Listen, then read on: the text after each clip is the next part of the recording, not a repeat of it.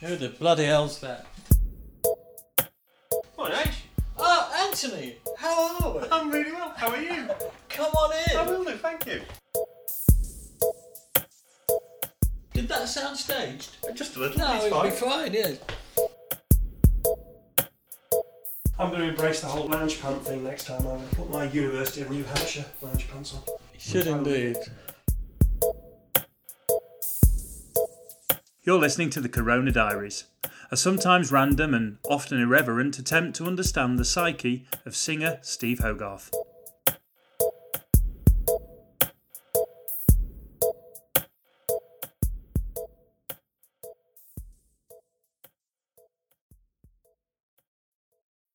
Hello and welcome to chapter 53 of the Corona Diaries, and we are back the way we were. The way we were. Yeah. After the excitement of Thursday. The excitement of Thursday, which was lovely, wasn't it? It was absolutely great. Yeah, it was brilliant and very well received. I had Yes. loads and loads of messages. Some saying, can Ian be at all of them? But I would say yes, but then he'd start asking me for money. So I'm not. I'll just have him now and again for free. Yeah, that's how we like it. Now and again for free. Now we've broken that barrier. Do we have another band member on at some point in the future? Well, there was a little bit of a why hasn't he asked me then thing, you know. So I'm going to let that simmer for a bit. Oh yeah, absolutely, yeah. And then call it the favours. Pete Trousers says he's up for it, Right, already. right. Because I saw him giving me that look, like what's going on there then? When I was talking to Ian about it. So I think Pete would be up for having a natter, and he's quite amusing. It's quite amusing. Maybe you want to see what gifts start coming your way. Gifts. Yeah, well, maybe if Pete appears today with a Caramac, completely, without any kind of ask or anything, that he just slides a 4-finger Kit Kat over at you. It would be a first. There's a wonderful sketch that Victoria Wood does where she says that somebody surprised her by sliding a chocolate eclair into one of those machines while she was having a passport photos taken. I don't know why it makes me think of that, but it just did for a moment. She was a genius. Sadly missed, Victoria Wood. Pete's not really known for wanton acts of generosity. Is he not? I'll say no more. Right, we'll leave that one where it is. But yeah, you want to just man who knows take the him value of a halfpenny. Are any of them? Would you arrive one day and somebody said, "Oh, I've been baking. I've just brought some brownies in." No. Frenchie does that now and again. And also we get rum cakes from the Cayman Islands, from Carmen. There's a lady called Carmen, and she is one of the Purples. And she lives in the Cayman Islands, and she's perfectly delightful. And she sends rum cakes to the Racket Club periodically. So you'll sometimes walk into the kitchen, there'll be a rum cake. Sometimes there'll be, jelly sweets and things that Viking Stationery, they send free things to Frenchie. And he puts them in the kitchen. But not because they're fans then. No. And the band don't really. I mean, Mark's very generous. I mean, to the point where... Well, no, he is. He's generous. He seems to have no notion of the price of things or the cost of things, and he will, if he lends you a tenner, he'll have forgotten he's lent it you as he gives it you.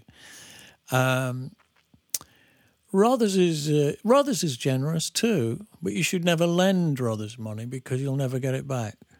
Not because he's tight, just because he'll never get round to it. Right. So I've learnt not to lend brothers money. And Pete is very, very careful. There was a great moment on the last American tour where we were all on a tour bus. So Pete came down first thing in the morning and sporting quite a radiant pair of core blimey trousers. And I said, "Oh, good trousers, Pete." And he went, "Yeah," he said, "I was walking down the street yesterday and I saw these core blimey trousers in the window of a shop for $20. He said, "And do you know, I walked down another 3 shops and I got these for 10. And I nearly died laughing. So, you know, he's a man who'll walk the extra mile to get $10 off his trousers. I mean, $10. Hell, you can't get a cup of coffee for that now. So he's careful. He's careful. Right. I like that. Well, let's see what happens. See if Pete starts, bringing you an apple or whatever you in, and see if he's trying to work his way into your affections. Well, if he does it, I'll know he's found it. These were on buy one get one free. I'm not sure we can put any of this out. Oh, it'll be fine. He wants to be on the show. He'll take it in the spirit in which it's dished out. Right, but back to 52, which obviously went down very, very well. But that will be disappearing off Facebook anytime soon. But it is. I did post it on Patreon last night for all the purple folk, where it will remain on a private unlisted link. So if you were thinking about going purple, there's another reason to go purple, because we also post things like that. And H is now smiling at how beautifully I've worked that in. No, I'm just laughing at the thought of a person going purple. Person going purple. Well, hang on a minute. There's a section of diary where I think that happened to you for the first time. So we're going to come to that in a second. Right, so what we're going to do today... I'll let him laugh in the background. What we're going to do today...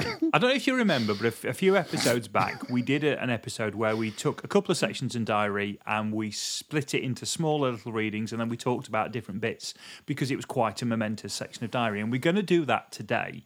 And the reason why we're going to do that today is because the next few sections of diary are about a trip to Mexico at the end of the Brave tour.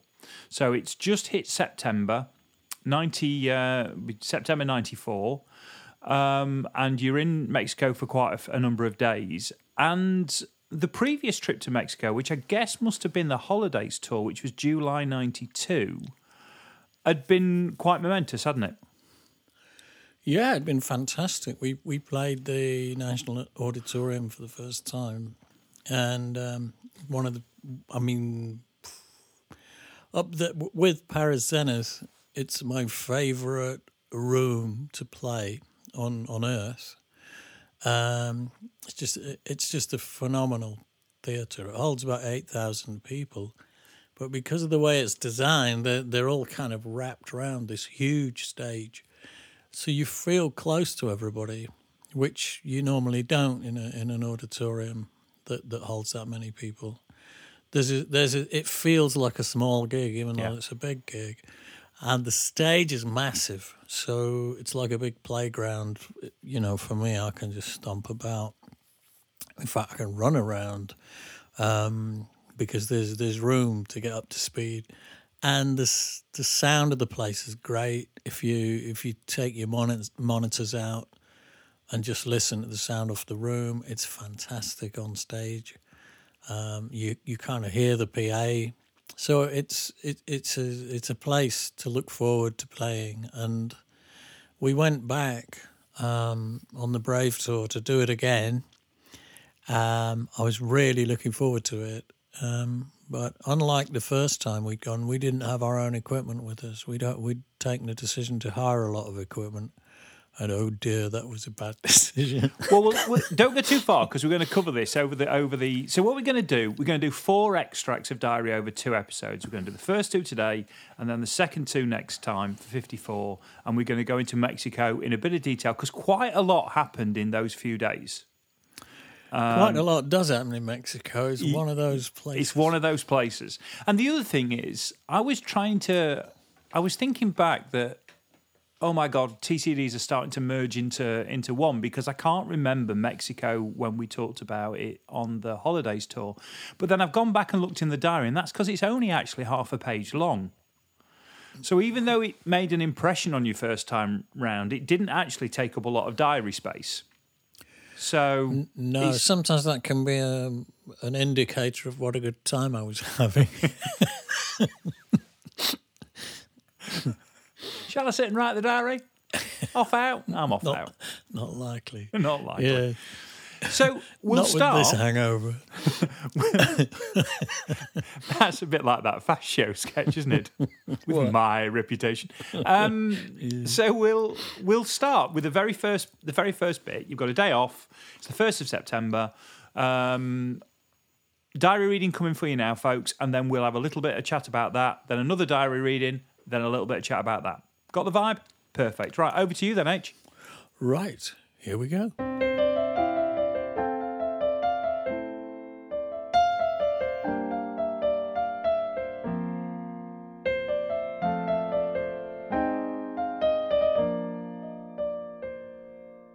Thursday, 1st of September, Mexico City, day off. Bloody hell, September already. I managed to more or less sleep until around 6:40 a.m, which wasn't a bad effort. I got up and showered before phoning home. Dizzy seemed better in her spirits today. She said it had rained in England since I left and that everyone felt low all day yesterday. Today is Sophie's first day back at school, and she'd gone in this morning without any trouble. She had said to me she was looking forward to going back, something I can't recollect ever feeling. I spoke to Niall, who was his usual pleasant and incoherent self. Dizzy said to call her on Saturday to let her know how the show went. Made my way downstairs for breakfast and ran into Jack, who joined me. We chatted about the forthcoming album and whether or not we would manage to record it in less time than Brave. I said I thought we might. Time alone will tell.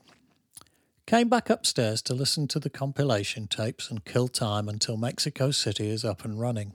It had been, of course, since 6 o'clock, but I was waiting for the shops and the markets to open. Arranged a trip to a market with Ian and met him in the hotel cafe at 11 o'clock. We took a cab to a couple of silver markets. I was on the lookout for a silver chain for Sue's old locket, which I'd brought along with me. The taxi driver was something of a tour guide.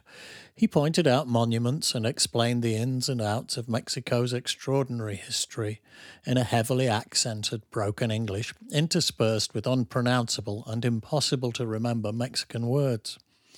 It once took me a whole day to remember Teotihuacan, although I did manage to extricate Zapata from his enthusiastic account of the 1910 revolution. I found a suitably unusual chain for Diz, and we returned to the hotel, dropping in at the Hard Rock Cafe, just round the corner, for a snack, and chatting to the friendly staff. Returned to the hotel to do a telephone interview with Radioactive FM, and bumped into Fernando Acev, journalist and photographer, who invited me to the opening night of an exhibition of his rock and roll photographs at a gallery across town tonight at 7 o'clock. I said I would pop in and have a look, and return to my hotel for a mid-afternoon snooze. I'm still chipping away at the jet lag. Got up, showered, and tried to get hold of Nick to let him know I was going out, but I couldn't find him, so I hailed a cab and we drove across town in a rainstorm. When we arrived at the address of the gallery, the rain was so torrential that neither the driver nor myself could see out.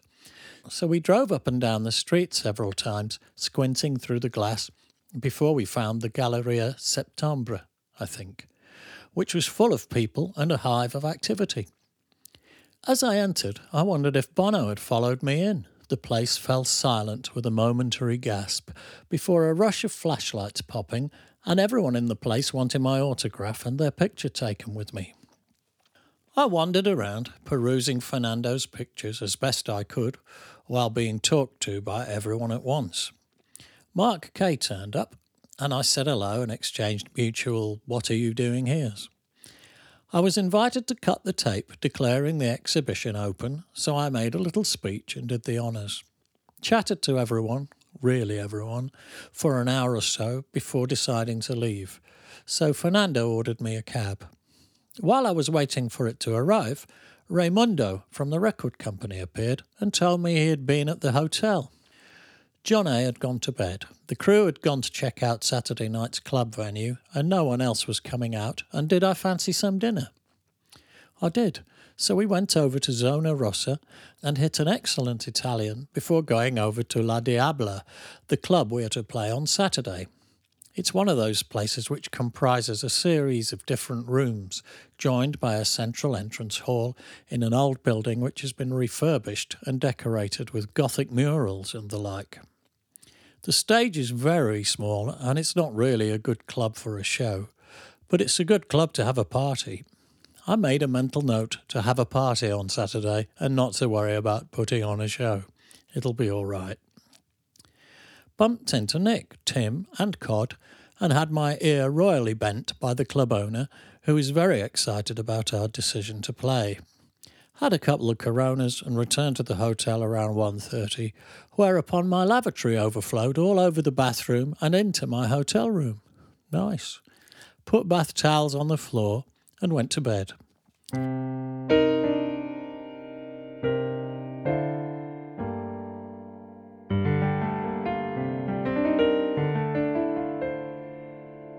And for the first time in 53, we're back. And that's the first day of the Mexico junket. And though it's not the gig day, there's still interesting bits go on. I think the first thing I was going to ask you, and this doesn't really talk about Mexico, but it's something that's come through the diary a few times, and it came through in the conversation with you when I was talking to Gillian Sue, and it was that juxtaposition with your home life. Because she'd been on the phone, I think, to Sue, and first day back at school, everything at home was a bit flat, and it seemed to come across in the first paragraph of the diary. Yeah, that particular trip, when I left home, sometimes I'd leave home to go on tour, and everybody would be in a pretty good mood.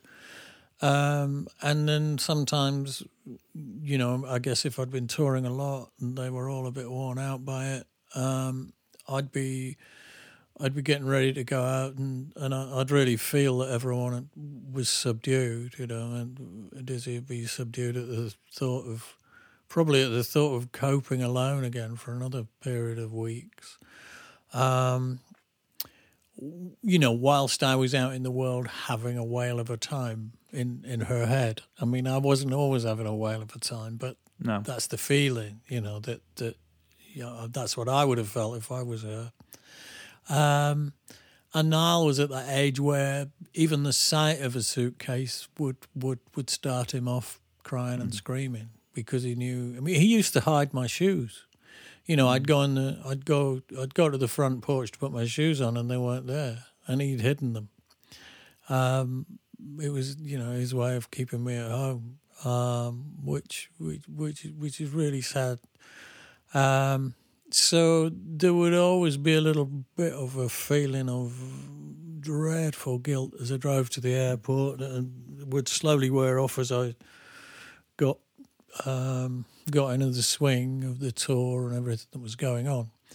But it was so much harder back then. We used to tour for longer, and there just wasn't the free internet comms that there are now. No, there was the hotel phone, at 30 quid every 5 minutes from Mexico. So on the one hand, I'd absolutely got to phone home and see how everybody was. The chances were that they'd all be really miserable, which isn't a phone call you want to make, really. And then there was also the knowledge that it was costing such a lot of money, but at the same time you couldn't go, oh, you feel dreadful, oh, well, got to go. Yeah. You felt on and bound to stay on the line for half an hour and try and, lighten things up a bit somehow, which I usually couldn't do. And then I get presented with the £100 bill when I checked out the hotel the next day, which was a lot of money in the 90s. Well, it's a lot of money now. Yeah, but it was one hell of a lot of money back then. Yeah, back then. Yeah. Obviously, you're there as what is the end of the Brave tour, and I think there's a bit in that very first, that very first section where you are actually talking a little bit about the next album. So, at what point did you start contemplating that something had to come next, that you were getting... Because I guess at the start of a tour or what have you, you're still focusing very much on Brave, aren't you? But at some point, it must start to creep in. Yeah, I mean, it never really... It's never really that far away. You kind of have a feeling of... I don't know, relief and victory when you get an album mixed. If you're happy with it and it sounds great, you sort of feel good about that and happy that it had turned out the way you'd hoped it had turned out. I mean, nothing's ever quite right, but I remember hearing Brave thinking, particularly Runaway. I put Runaway on and just thought, God, that sounds fantastic. Megan's done a great job in the mix. But it's not long, really. Usually, you're on the road with touring an album, and someone in the band in the minibus will go, "What about the next one then?" And I'd kind of feel my heart sink, because it is like a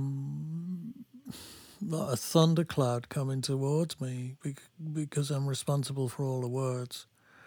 And I want it to be great all the time, but with each successive record, it feels like the sheer cliff face that you've got to climb gets higher and steeper. Partly because you think, well, haven't I said everything I wanted to say? Have I got anything left? And also because you want to try and make each recording better than the last one.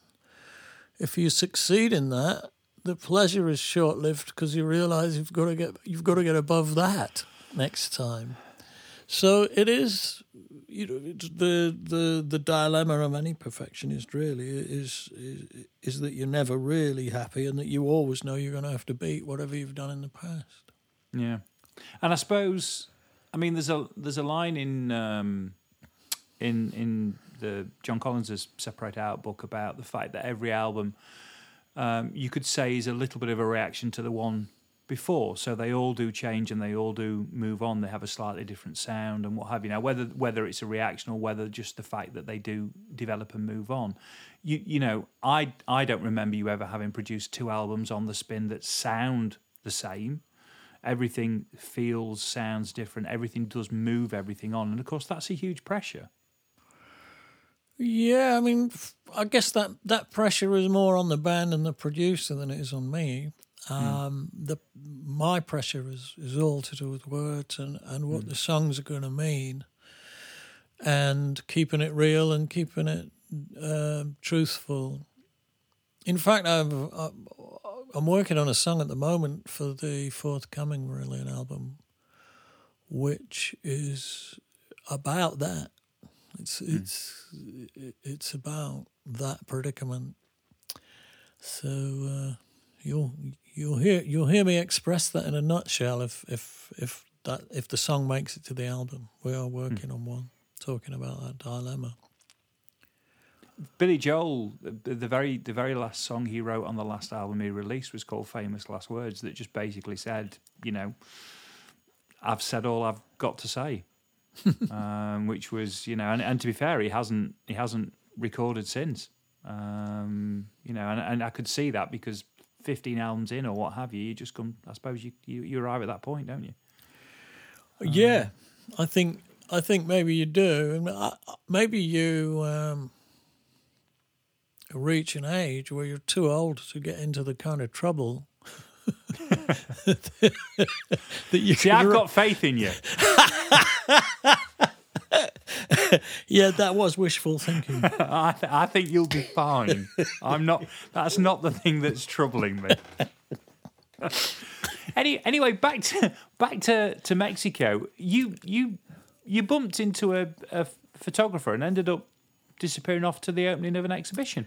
Yes, I first met Fernando Acev in London, I think. He's a photographer, but he's also a journalist, which makes him a photojournalist, I suppose. And we would do promotion days in hotel rooms or whatever in London. And I remember meeting him, I think, at the Halcyon Hotel one day to do during the interview schedule for one of the albums, and that's when I first met him. And then I think he showed up in Chicago. I think that was the second time I ran into him. I thought, oh, that's that Mexican bloke again. I had a bit of a chat with him, and he's a very personable and pleasant bloke, so we used to have a little bit of a natter whenever I was around him. And then so I think it was the third time, if not the fourth, that I'd ever met him, when I actually met him in his home city, in Mexico City. And so we were already kind of, in that grey area between acquaintances and friends at that point. And he always seemed to know where the bands were staying. I think he'd got mates in all the right places. He'd got mates at the promoters, the rock and roll promoters, so they would tip him the wink on where bands were staying. And he would turn up at the hotel bar and you'd run into him there. And on this occasion, I think he just sent a message through either to my room or I'd run into him, and he said he'd got an exhibition actually beginning that evening. With the premiere or preview exhibition, whatever you'd call it. And did I fancy coming over? So I said, yeah, that sounds like a crack. I've got nothing else to do. And when I got there, it was all full of, Mexico's glitterati. And they all, to my amazement, they all got very excited when I walked into the room. So that was kind of strange, and a little taste of proper fame, which is nice for a couple of hours. And it seems to be that, happens a lot when you land in South America, I suppose. Yeah, I think particularly back then, I guess the first time anyone had come across me, they were seeing me, on festival stages with maybe 50,000 people in, and so then you get more media and you're just perceived to be a big star, and so people get more excited when they run into you. I like the idea of a Bono moment. I thought that was quite nice. Yeah, that's exactly how you feel. You forget, oh, I'm Bono all of a sudden, for the next 10 minutes or whatever. I was at the there's a big music show called the NAMM Show that goes off every January, and I was there a couple of years ago, and it was the opening day, and the convention centre is huge, and there was this whole buzz went around the convention centre because U2 were playing on the roof. Wow. And everybody appeared, and there's tens of thousands of people go to this event, and we're all stood outside in the Californian sunshine. And there's U2 playing on the roof, and they played a couple of tracks, and the buzz really went round, and then they opened the show, and we said, let's go up and see if we can catch a glimpse. And we get up there, and there's U2 there, and they're having photos taken with people. And you get closer, and you think, this is amazing. I can't believe, how does this show manage to make this happen? And then you get a bit closer, and you realise that the edge is about 14.5 stone.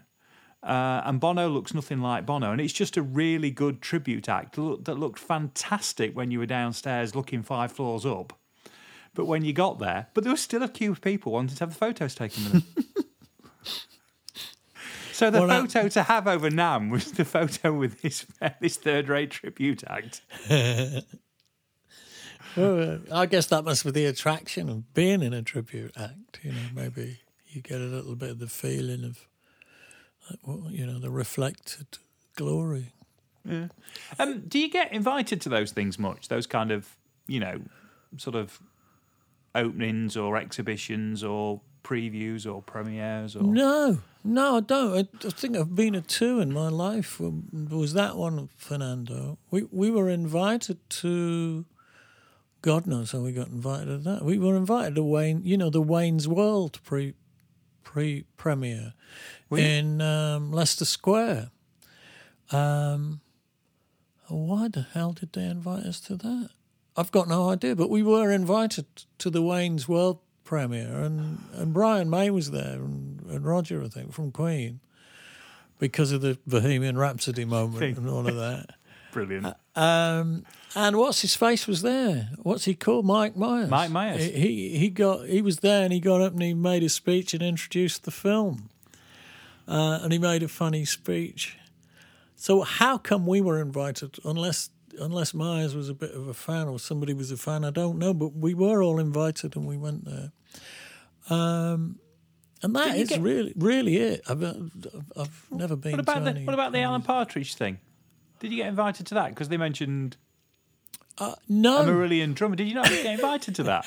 I think Stephanie Bradley went. Right. one of the girls who works for us sometimes. I think she went along, but maybe we were invited and I just didn't go. I don't know if Mosley went. Right. Oh, okay, fine. Right. Well, look, that gets us the first day. So that's 1st of September. So we'll plough on with the second section for today, which strangely enough is the 2nd of September. Who knew? So I'll pass back to you. Yes, here comes the 2nd of September. A little trip to the pyramids.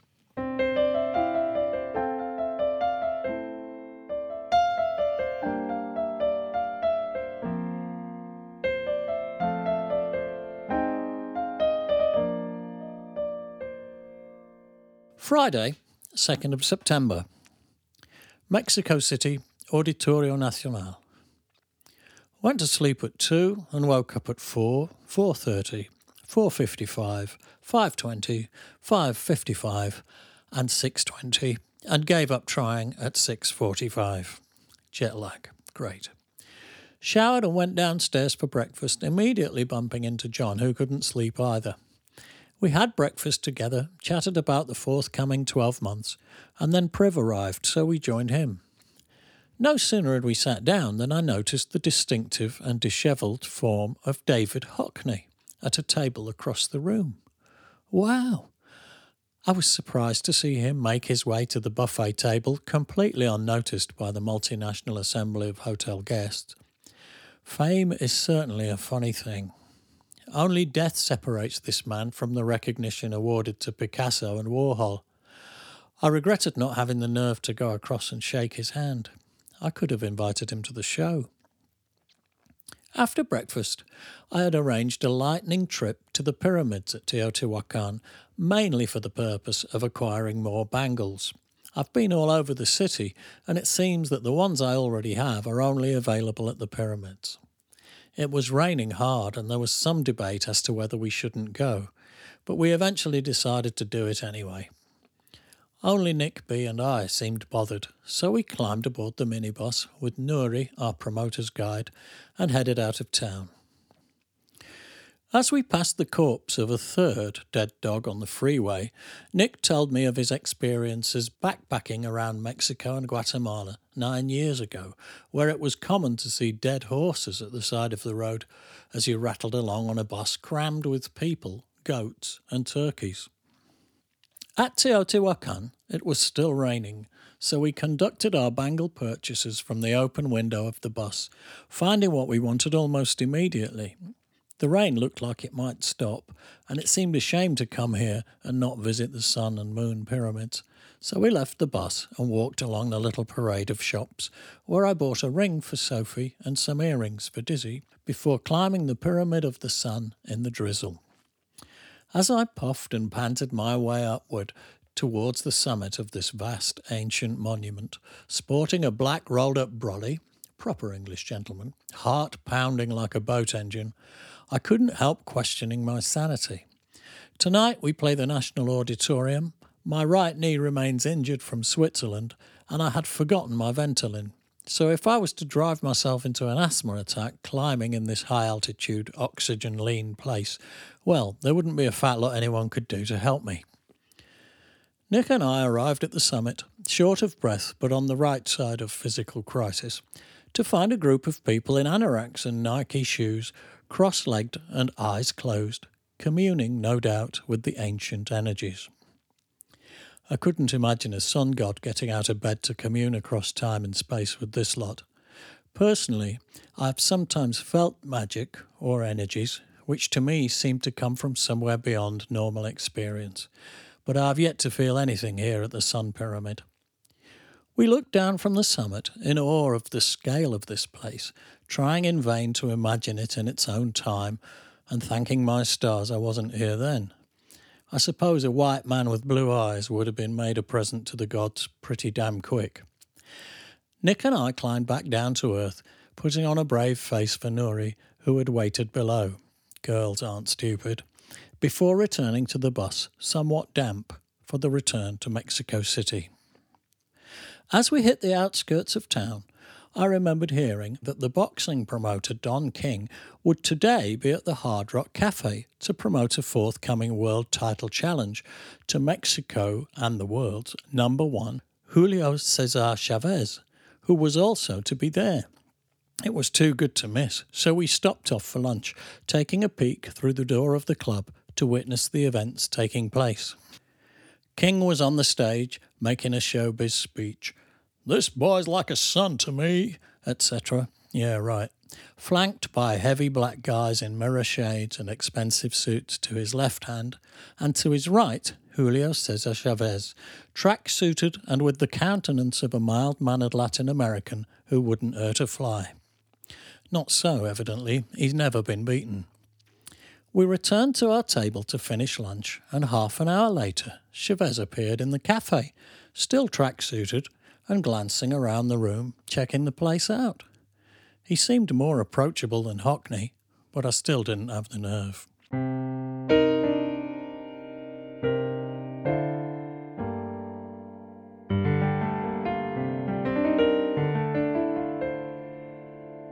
And for the second time today, we're back.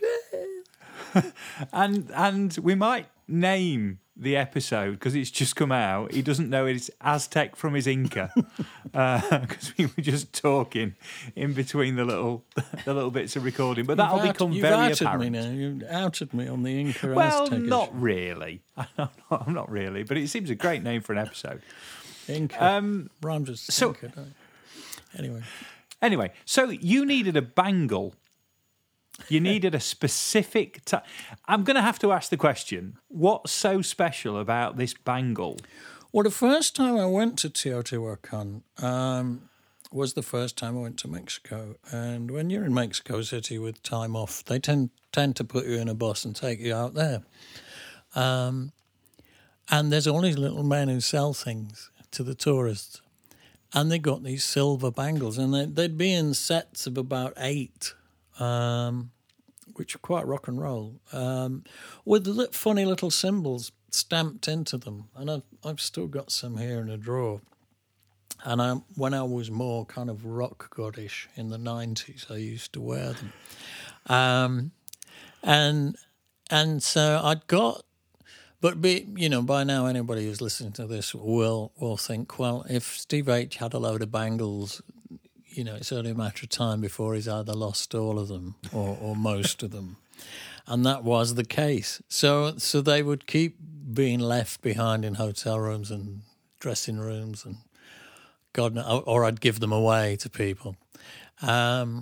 So I thought, well, next time I'm in Mexico, I'll just go to one of the silver markets and get some more. But none of the silver markets had them. They had bangles, but they weren't the bangles, and I wanted them the same. So in the end, I thought the only way I'm going to get some more of these is to go to the pyramids again. So that was why I went. And right. I bought a whole load of them, about 16 of them. They used to sell them in little sets, and they would jangle it when you wore them. I could demonstrate if I could be asked to climb over all this crap in my room and pull some out of a drawer. But Well, maybe you could shove a photo on Instagram, because I got my ear bitten a little bit the other day by Lucy to ask me to remind you to post a bit more on Instagram. Because apparently she's just a nag when she asks you. So I got nobbled to see if I'd ask you. So maybe you could do an Instagram bangle shoot. I'll do an Instagram bangle shoot. There's a T-shirt. All one word. Hashtag the bangles of Instagram. So anyway, you do that and you get there. So just checking I've got this right. You get there. These blokes are around. You buy your bangles. That's fine. You've bought your bangles not far away from where you've got off the minibus. It's all been almost an in-out kind of very time-efficient trip. And it's raining. And then prophetically, and you know what's coming. Well, as we're here, why don't we go and see the pyramids? Why don't we climb the pyramid of the moon? Yeah. Yeah. With your brolly. I love that line. I did. I think it was because Nick B hadn't been up it. You know, and Nick, the tour manager, he'd come out with me, keep an eye on me, keep me out of trouble, and he wanted to go up the pyramid, and so I'd say, I'll come with you, but it is, you know, it's a big old pyramid. It's not a Herculean effort you've got to go to climb it, but it is. It's not a walk in the park either. It's not a breeze, and in that altitude, you're a lot less capable of those things than you would be here. So I did arrive at the top, sweating and wheezing a bit, and I think he did as well. It was the bit when you said, and I'd not brought my inhaler. Oh, I was halfway up before I questioned the wisdom of that, of course. Thinking, haven't I got a show tonight? Is this wise? My knees hurting a bit as well. Only 8,000 people waiting for me. and I'm a crumpled heap on the top of a pyramid. Perhaps I should have had a lie in. Yeah, that kind of thing. Is that why you were slightly, you weren't that impressed by the people at the top trying to be quite zen? Well, yeah, they were all. They were mostly, American middle-aged women in tracksuits and Nike shoes, all sort of sitting quietly with their eyes closed, as though they were attempting to communicate with the spirits. And I just took one look at them and thought, well, if I was a spirit, I wouldn't. I'm not sure I'd be bothered.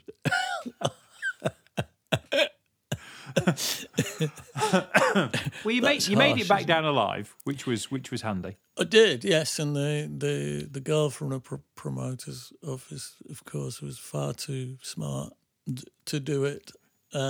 She just waited for us, and we got back in the bus and trundled back to Mexico City. It was quite a long trip. It was sort of an hour or so in the minibus along the roads are all full of potholes and all of that, so you kind of bounced around a lot. When we did that video for Sympathy, we did that way out of Mexico City, right in the middle of the countryside, and oh my God, that took about 2.5 hours of just being shaken about in the back of a stuffy, kind of overheated minibus thing. That was hard work, actually. And the day in question had been bookended, or not bookended, but there's two bits of kind of celebrity watch in between your trip to the pyramids, because David Hockney was at breakfast. It blew my mind. We were queuing up at the buffet, and I looked across the room, and seated against one of the walls, having his breakfast, was David Hockney. And I just went, holy Jesus Christ. And I was with the band, and I was with John, our manager. Holy Jesus Christ, that's David Hockney. And they all went, David who? Who what? I never heard of David Hockney, because,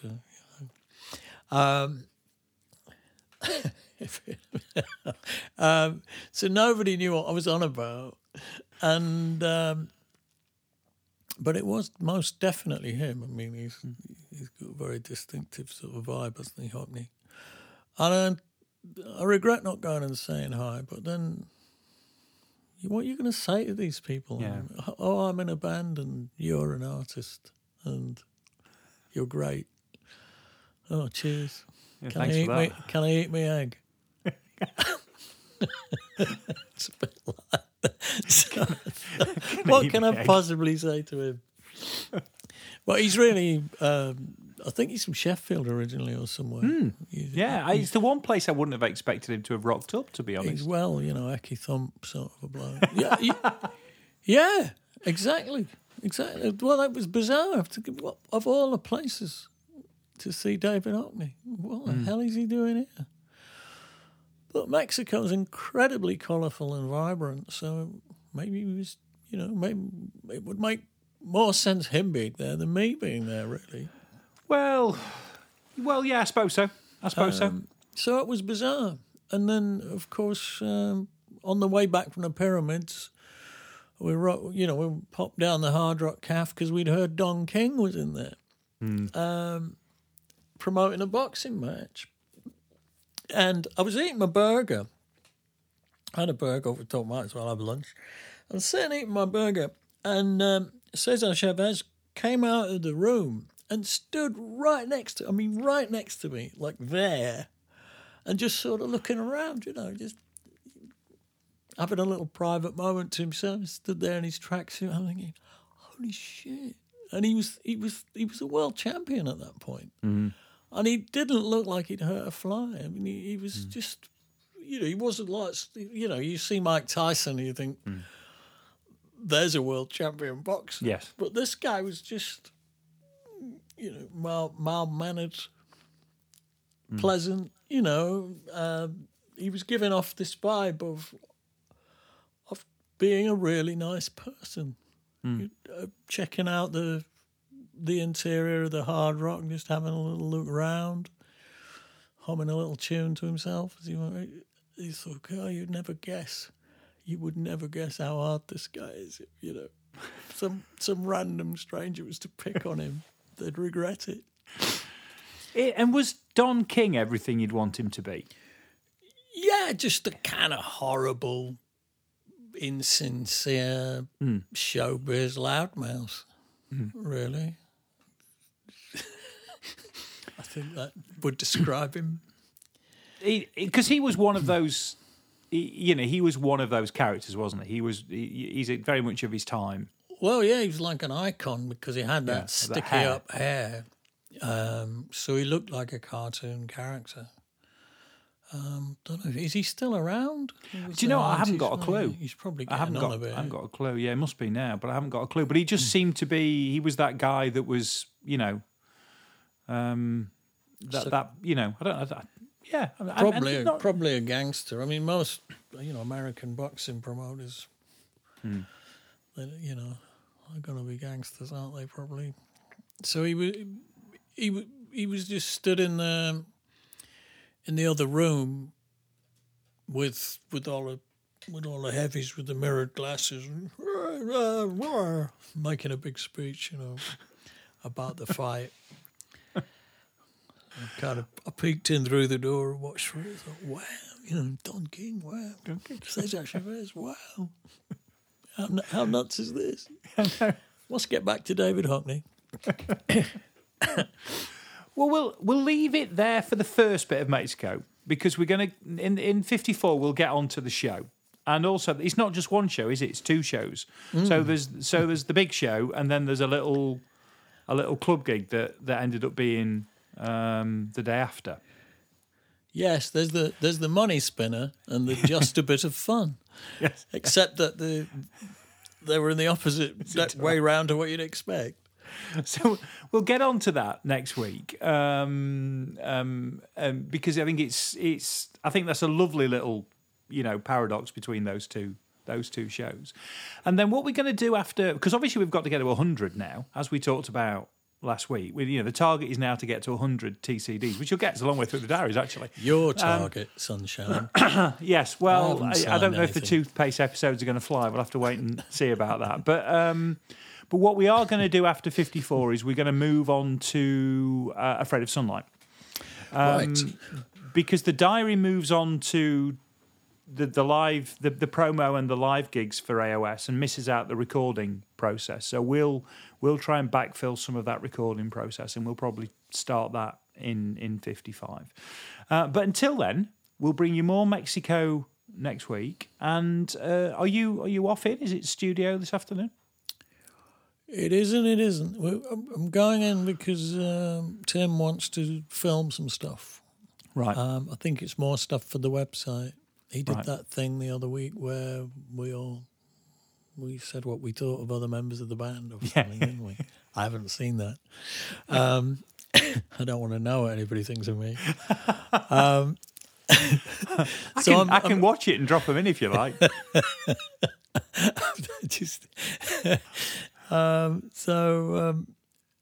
We're doing another. We're doing. I don't know what we're doing. Right, I'm just you're doing going at something. 2:30, and he's going to ask me stuff. Right. I'll put a festive shirt on and have a shave and go and find out what he wants. Well, if you do your Instagram bangle shot before then Lucy's she'll be over the moon. Top nag. Right. Okay. I'll go and have a look in the drawer. I'll rifle through my drawers. You've angle draw. Well, have a nice afternoon. Oh, and congratulations, by the way. You romped home in the family quiz last night. Oh yeah, we you? did. Mainly because my round was really hard and everybody else's was dead easy. Well, yours wasn't that hard. I got 4 in your round. Oh, did you? Oh, Yeah, I I don't got feel 4 in so your bad round. then. Just didn't get the XTC, did I, at the beginning? We were just really lucky, Lynetta and I. That, sometimes you go, They land. I know that. Oh, I know this. Oh, we know this. Even knew the bloody movie round, which is a first. So yeah, that was lucky. I'd forgotten we'd won the quiz. Yes, reigning champs for the week. Congratulations on that. It's raining champs. Hallelujah. You could do that for the Crooncast. It's raining, man. Yeah. It is a bit of a brain teaser each week. I get the Crooncast and what am I going to do? What do I do this week? Yeah. I think you should stretch yourself. Do something from Rocky Horror. I don't really know. I did go and see Rocky Horror once. Oh, it's fantastic. Down in, it was by Leicester Square, wasn't it? There was that Yeah. theatre, they always used to have it. I did go and see it when Tim, what's his face, what was he called? Tim Curry. Tim Curry. Did you see Tim Curry? Oh, the original. The Frankenfurter. Yeah, it was ages ago. Oh, he was brilliant. Yeah. He Absolutely was properly brilliant. perverse. Oh, that was the role he was born to play, that one. Without a shadow of a doubt. Oh, it's superb, Rocky Horror. Absolutely fantastic. Yeah, nick something from Rocky Horror. Do a bit of sweet transvestite. I'll set you up for the rest of the day. It's my karaoke tune, that. You're right. It's time for you to go now. Yes, I'm going. I'm going now. I'll see you at 54. Thank you very much. Toodaloo.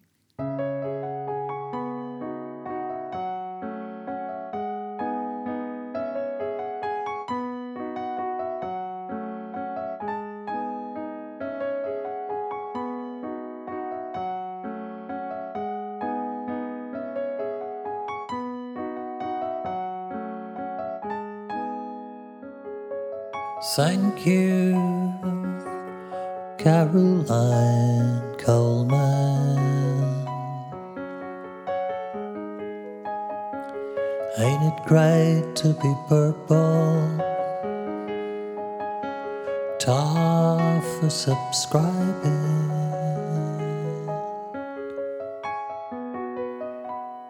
Everybody.